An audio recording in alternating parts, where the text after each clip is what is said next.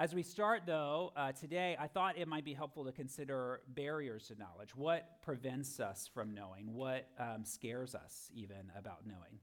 The text for this morning is from the book of John, but we're skipping ahead, chapter 18, when Jesus faces Pontius Pilate at his trial. And Mel is our scripture reader for today, and we'll be reading John 18, beginning in verse 28.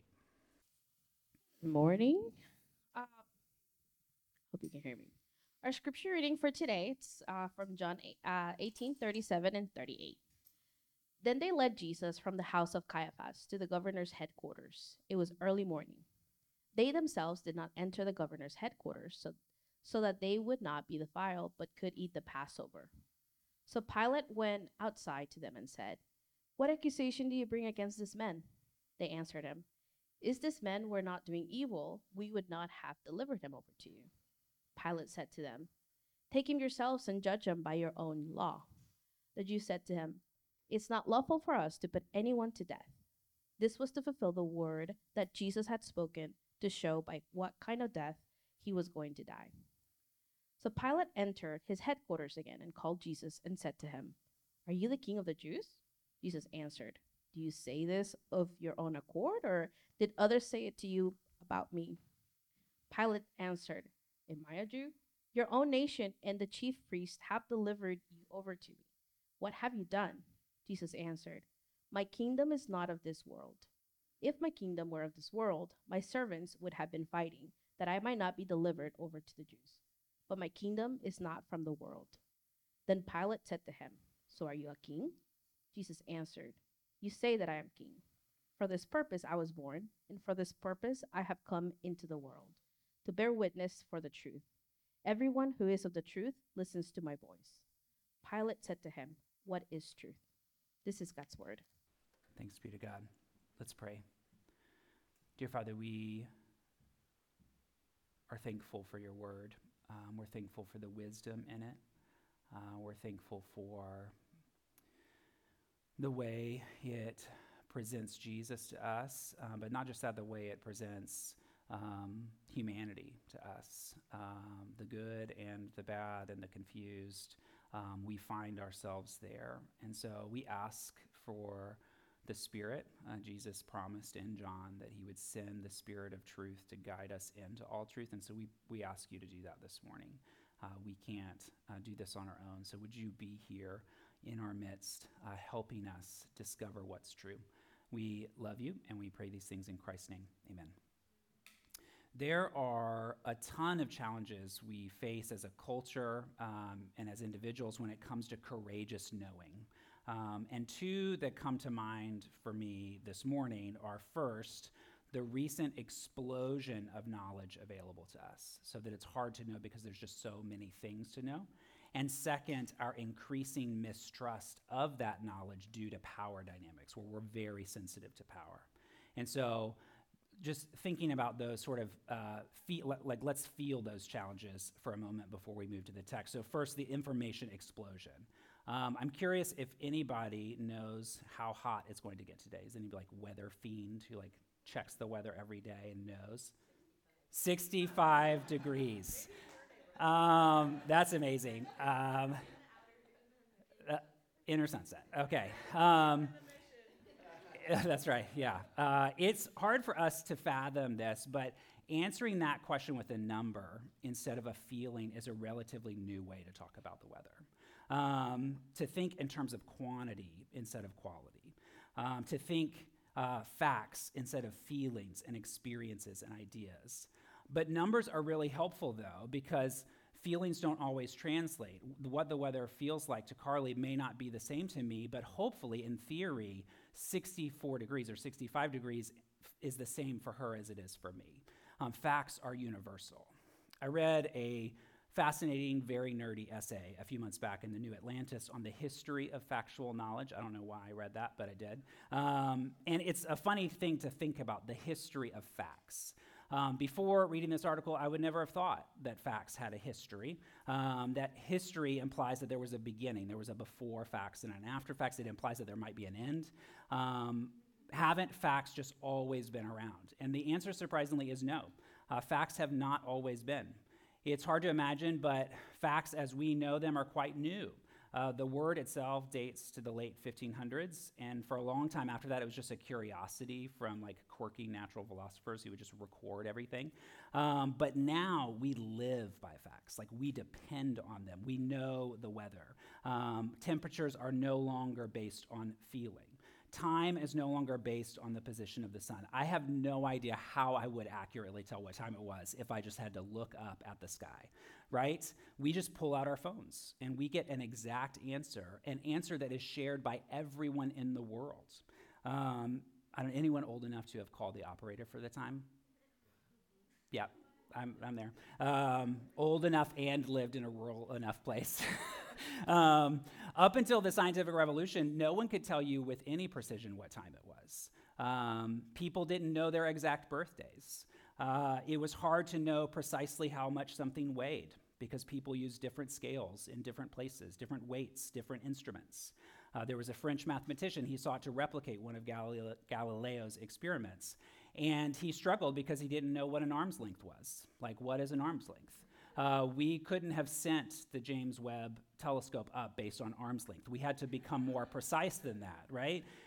And it wasn't until the 1800s that an international body was formed to establish stuff like that, where nations cooperated. They didn't cooperate in very much, but they cooperated in this. And they had a shared definition for seconds, kilograms, meters, degrees. It started with just 7 units, and now ISO controls 24,000 different standards. This was a triumph, the fact of facts. It allowed for better record keeping. It allowed for better shared information, universal application. It allowed scientists to replicate experiments and to improve them, to test them, for companies to engage in mass production. And so you could know that a screw made by this company 5 years ago would fit a nut made by a company today. Like, that is through standardization, through facts, through measurement. So much that we take for granted comes from this revolutionary perspective on factual information, knowledge as facts. Not only that, there was a philosophical piece to this too, because after centuries of violent religious wars, where you had thousands of people dying, nations fighting constantly, facts were finally something we could agree on. We could settle this. After arguing for millennia over the same philosophical questions, facts represented this knowledge that was rid of human error, or could quickly be sussed out and perfected. That was the hope of science, that we would be able to transcend conflict because we had a language that we could agree on. John Asconis writes in that article, "The rise of facts was the triumph of a certain kind of shared empirical evidence over personal experience, over deduction from preconceived ideas, over some king's decree. Facts stand on their own, free from the vicissitudes of anyone's feelings, reasoning, or power." And truly, the multiplication of factual knowledge has been behind an explosion in human progress. It's mind-blowing how much better our lives are today, materially, than they were 200 years ago, much less 500 years ago, when facts were not easily available. Interestingly, though, the title of this article is "What Was the Fact?" Past tense, what was it? And so you're sort of wondering, like, are facts not still a thing? And they are, but the author points out that factual knowledge has multiplied so much that facts have become data. And that changes how we relate to information, right? When facts were fewer, just having them solidified your claim to knowledge. But now that facts are literally in the trillions, having them makes you feel like you know less. Actually, you know more, but you feel more anxious. There's so much, it's too much information. He has a great analogy between facts and metal balls. He says, "Few things feel more immutable, solid, or fixed than a ball of cold, solid steel. But if you have 1,000,000 of them, a strange thing happens. They will behave like a fluid, sloshing this way and that, sliding underfoot, unpredictable. In the same way and for the same reason, Having a small number of facts feels like certainty and understanding. Having a million feels like uncertainty and befuddlement. The facts don't lie, but data sure does.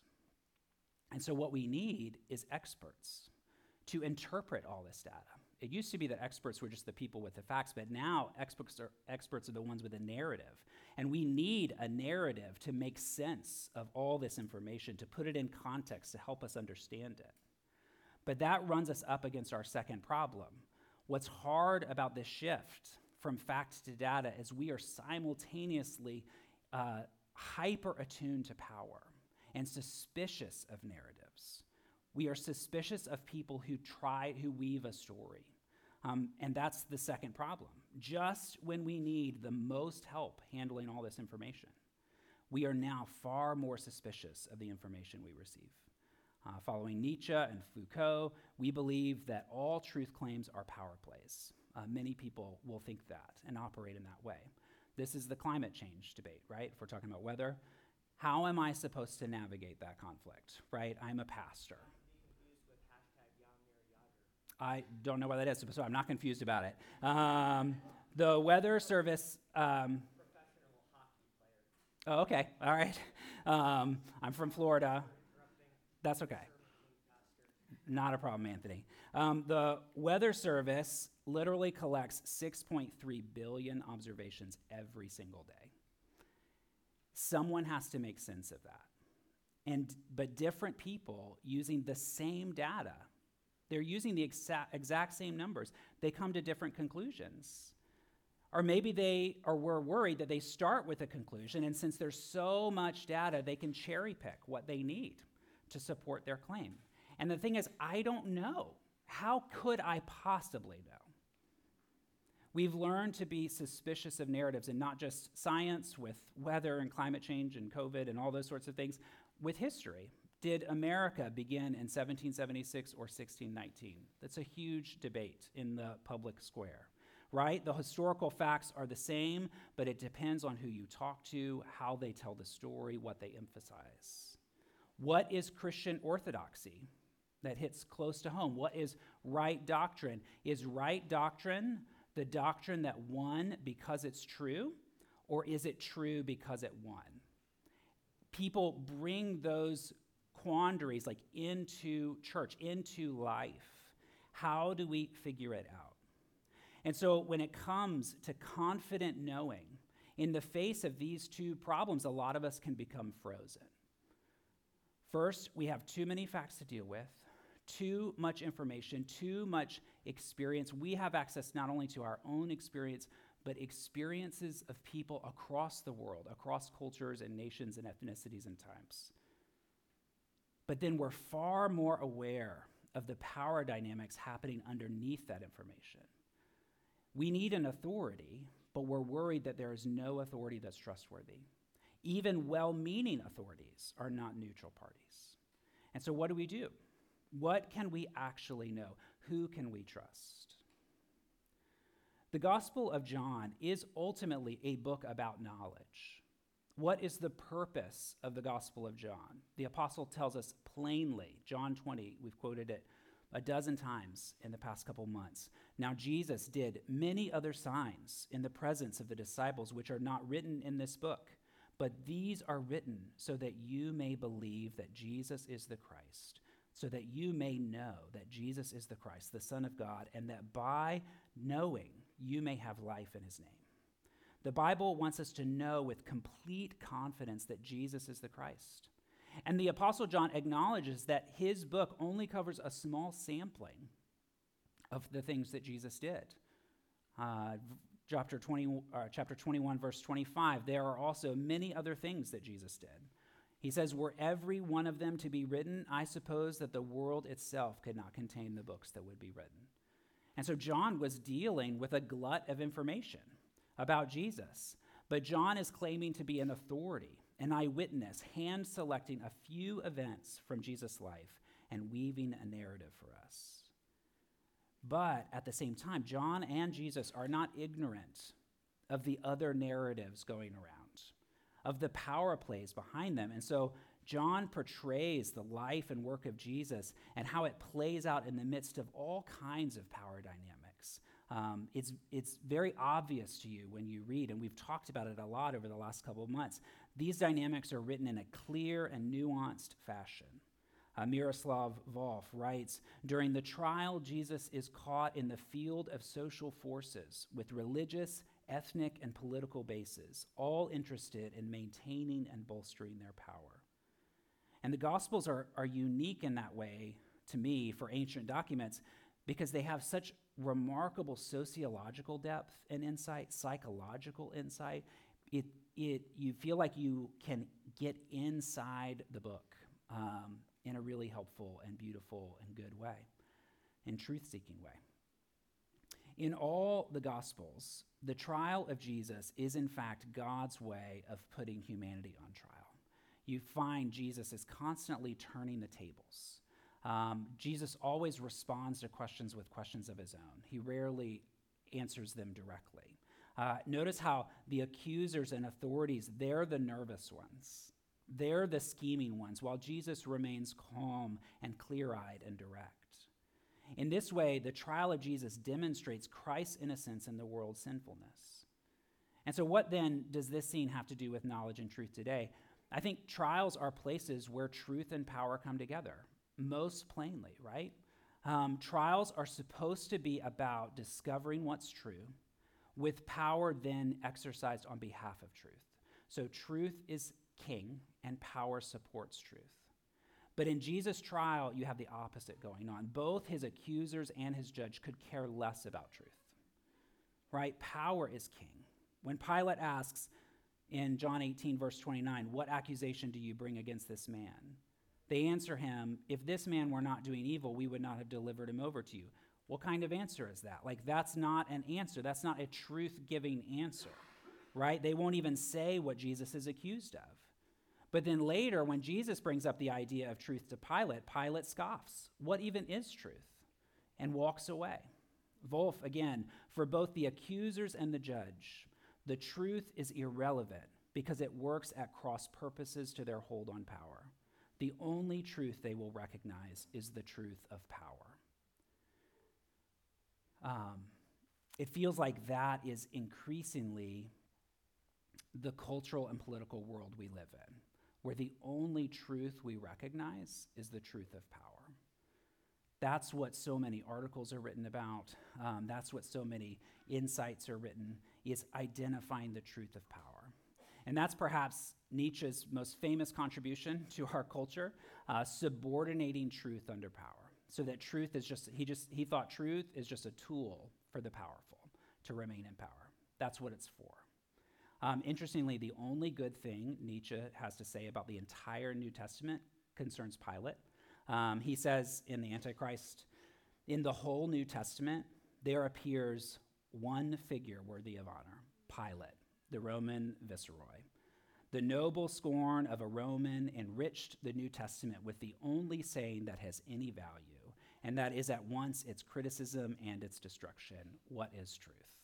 It's the only good thing that Nietzsche has to say about the Bible is Pilate. Nietzsche is both right and wrong here.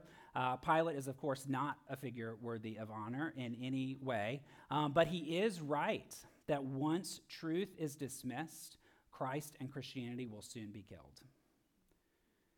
However, Pilate is clearly, in this story, a very, very weak character. He was the Roman governor, so technically he's the ultimate authority in this whole scene. He gets to decide what to do. But this is the only time he appears on the scene, and it's clear he's simply a pawn in the Jewish leaders' plan to kill Jesus. Pilate influences nothing. He's just a step on the way to what they want to happen. Throughout the scene, you get the sense that the Jews feel at least equal in power to Pilate. There's a back and forth between them. They're not lowly before him. So verse 28, then they led Jesus from the house of Caiaphas to the governor's headquarters. And Pilate went outside to them and said, what accusation do you bring against this man? And they answered him, if this man were not doing evil, we would not have delivered him over to you. Pilate said to them, take him yourselves and judge him by your own law. But the Jews said to him, "It is not lawful for us to put anyone to death." And so, as was typical of Roman leaders, Pilate is hesitant to involve himself in inner Jewish conflict, especially religious conflict, which is why they kind of shade the religious nature of it. They hold that back because they know Pilate won't be interested in that. But the reality is that only the Romans were able to put a man to death. So the Jews needed Pilate. Pilate attempts to maintain the upper hand, to seem in charge, and so he calls Jesus inside to question him privately. This is a private discussion between Pilate and Jesus. Verse 33, Pilate entered his headquarters again and called Jesus and said to him, "Are you the king of the Jews?" And at this point, Pilate really looks like he's being a good judge, right? Trying to gather the facts before killing a man. But Jesus turns the tables on him. He questions him, puts Pilate on the stand. He says, "Do you say this of your own accord, or did others say it to you about me?" And so he challenges Pilate's authority, his empty authority. He's asking Pilate, are you going to be a man of your own opinion, or are you just going to follow after the opinion of others? Be a tool of others. And so Pilate answers defensively, "Am I a Jew? Your own nation and the chief priests have delivered you over to me. What have you done?" Pilate tries to assert his independence in the face of Jesus' questioning. But as we continue reading, it's just posturing, because when you work through the story, it's clear that Pilate, in the end, decides that Jesus is innocent. John says that multiple times, that Pilate believes Jesus is innocent and doesn't deserve to die, but he still puts him to death because of the Jewish pressure. Pilate is not his own man in this story. The truth of power is actually not very powerful. Power turns out to be a very vulnerable, anxious place to find one's truth. Pilate tries not to kill Jesus, to give him a tiny bit of credit. Dante actually puts Pilate outside of hell, like outside the gates of hell with the cowards, because neither God wants them or God's enemies want them, because they couldn't decide. Pilate tries not to kill Jesus in verse 38. After he had said this, he went back outside to the Jews and told them, "I find no guilt in him, but you have a custom that I should release one man for you at the Passover. So do you want me to release to you the king of the Jews?" Which they don't. Then in chapter 19, he tries to just flog Jesus and see if that's enough. 19 verse 1, then Pilate took Jesus and flogged him. And the soldiers twisted together a crown of thorns and put it on his head and arrayed him in a purple robe. They came up to him saying, "Hail, King of the Jews," and struck him with their hands. Pilate goes out again and says to them, "See, I am bringing him out to you that you may know that I find no guilt in him."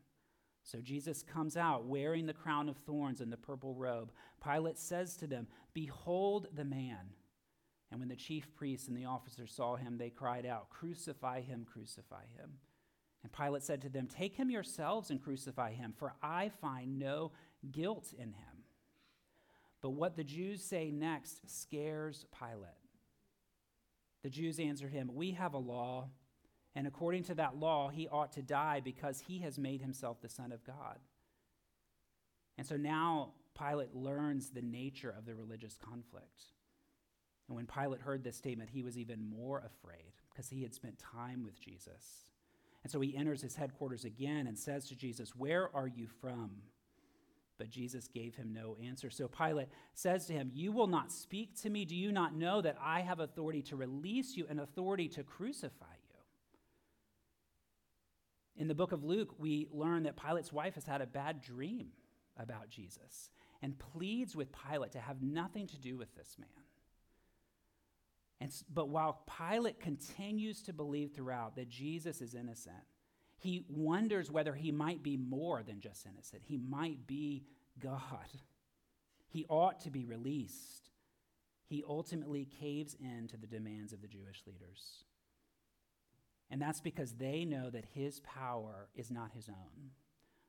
John 19, verse 12, from then on, Pilate sought to release him. But the Jews cried out, "If you release this man, you are not Caesar's friend." Everyone who makes himself a king opposes Caesar.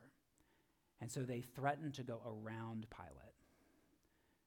So when Pilate heard these words, he brought Jesus out and sat down on the judgment seat at a place called the Stone Pavement in an Aramaic Gabbatha. And now it was the day of preparation of the Passover. It was about the 6th hour. And he said to the Jews, "Behold your king." And they cried out, away with him, crucify him." Pilate said to them, "Shall I crucify your king?" The chief priests answered, "We have no king but Caesar." And so he delivered him over to them to be crucified. Pilate felt his hands were tied. He felt he had to kill an innocent man. One commentator notes how everything Pilate does from there on is an attempt to atone for his wrong. And so he puts the inscription on the cross against the Jewish leaders' will, "Jesus of Nazareth, King of the Jews."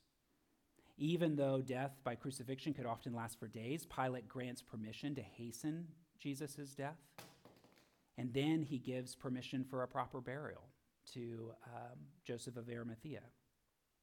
The commentator concludes, Alan Culpepper, he says, like other characters caught between the Jews and Jesus, Pilate is a study in the impossibility of compromise, the inevitability of decision, and the consequences of each alternative.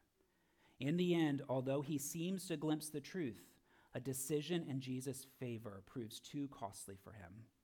In this maneuver to force the reader to a decision regarding Jesus, the evangelist exposes the consequences of attempting to avoid a decision. Pilate represents the futility of attempted compromise. The reader who tries to temporize or escape the gate of indecision will find Pilate as his companion along that path. And so Pilate is not a man of honor. He is not a great man, an Uberman, like Nietzsche would have him be. It turns out that the truth of power is actually quite weak. The confidence that Nietzsche celebrates is an illusion. Pilate's bravado is a cover for his insecurity and fear. So when he says, "What is truth?" he dismisses the question out of hand. He walks away immediately after saying it. He leaves the scene because he can't handle the answer. Pilate thinks he can deflect truth with cool irony and indifference. What does it matter? What does anything matter? Irony feels like freedom, but it's actually hopelessness. It's freedom from hope. That's the spirit behind so many of the sarcastic memes on Instagram that I like and think are funny. They deflect, right? They deflect responsibility, accountability, truth, courage, hope. It's why we say it is what it is. None of it matters. What is truth? But Jesus, even just the presence of Jesus, won't let us say none of it matters, because if it didn't matter, he wouldn't be here.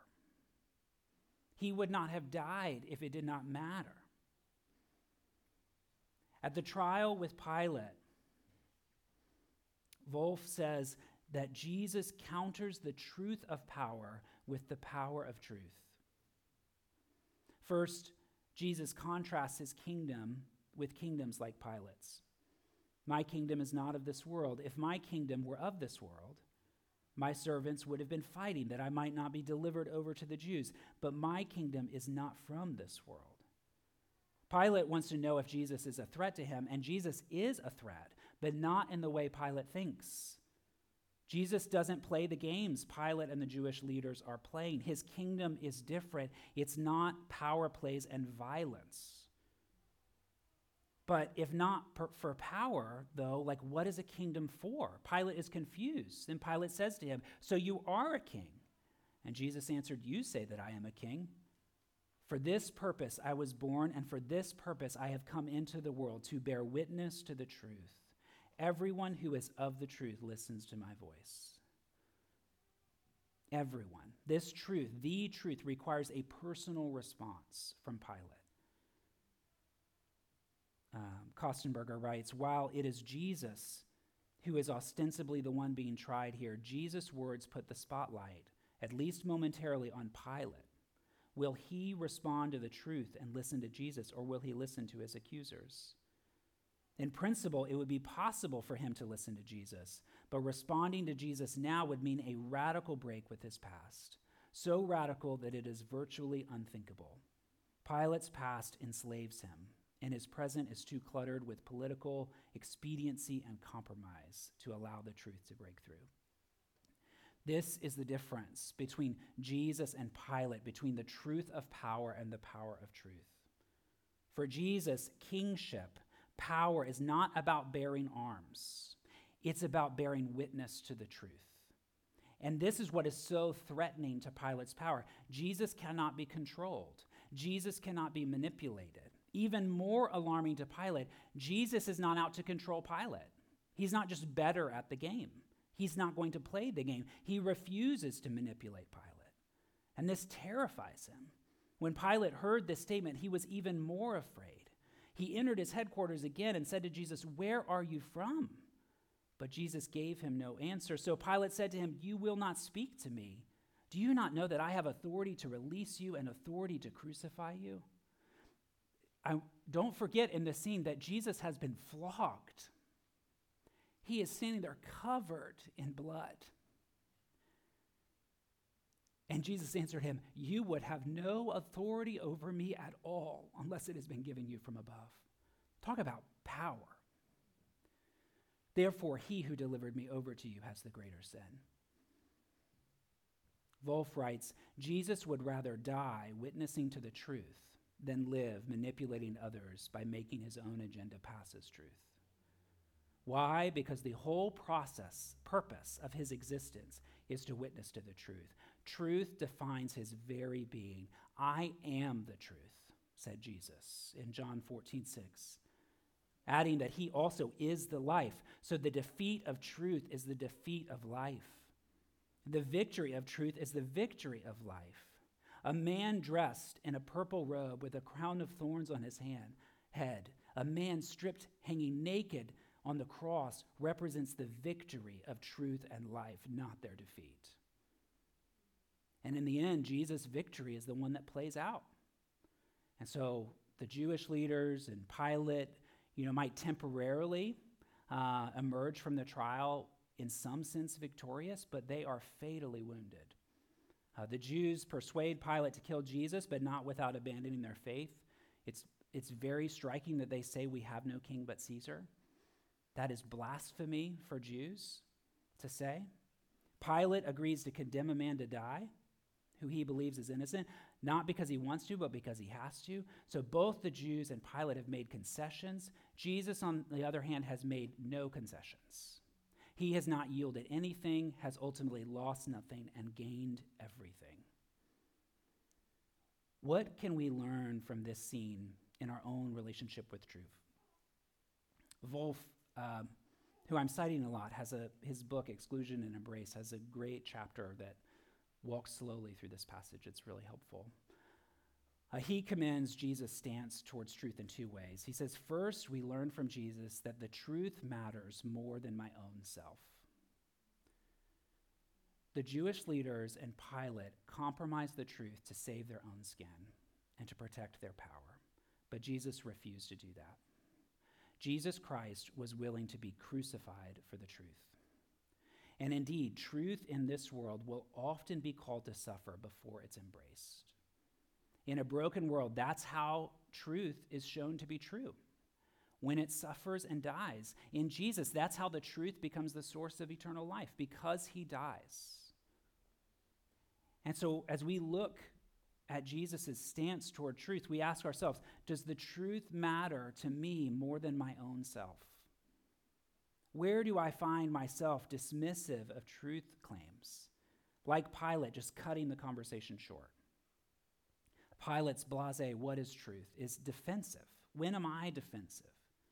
Where, like Pilate, are you most prone to dismissive statements, sarcasm, cynicism, self-justification? Why are you being sarcastic there about that thing?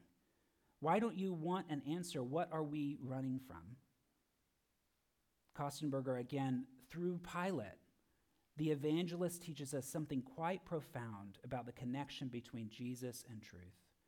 Namely, that the more one knows who Jesus is, who is the truth, the more one must become apathetic about the issue of truth if one is to continue rejecting Jesus. As people of the truth must matter more than our own selves. Apathy about truth is a rejection of Christ. This can't be the only principle we learn, because if we're not careful, this kind of posture, you could imagine, could lead to more violence, right?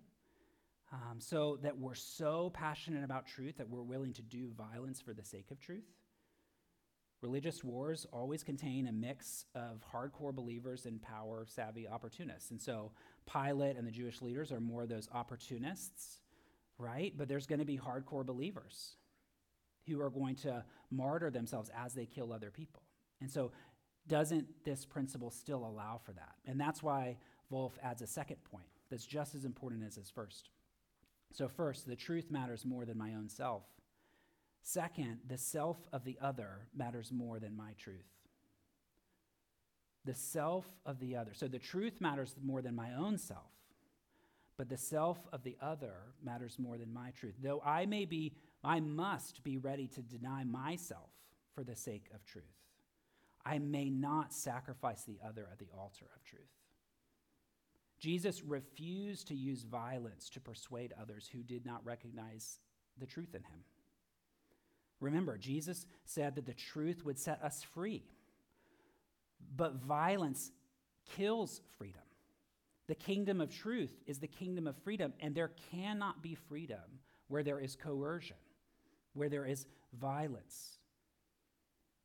And so many of us are hesitant to assert truth or even engage in the quest for truth because we think it always leads to violence. And so it's better and it's more peaceful to actually just sort of be agnostic. But Jesus proves to us that witnessing to the truth doesn't have to lead to violence. Disciples of his kingdom, the kingdom of truth, they refuse to fight. That's not the way the kingdom of God works. And so that means when we're afraid of pursuing and speaking the truth, what I'm actually afraid of is nonviolence. I don't want to be nonviolent. I'm afraid I can't be nonviolent. We're afraid of speaking the truth, of suffering for it, and not fighting back. But that's the way of Jesus. It's scary.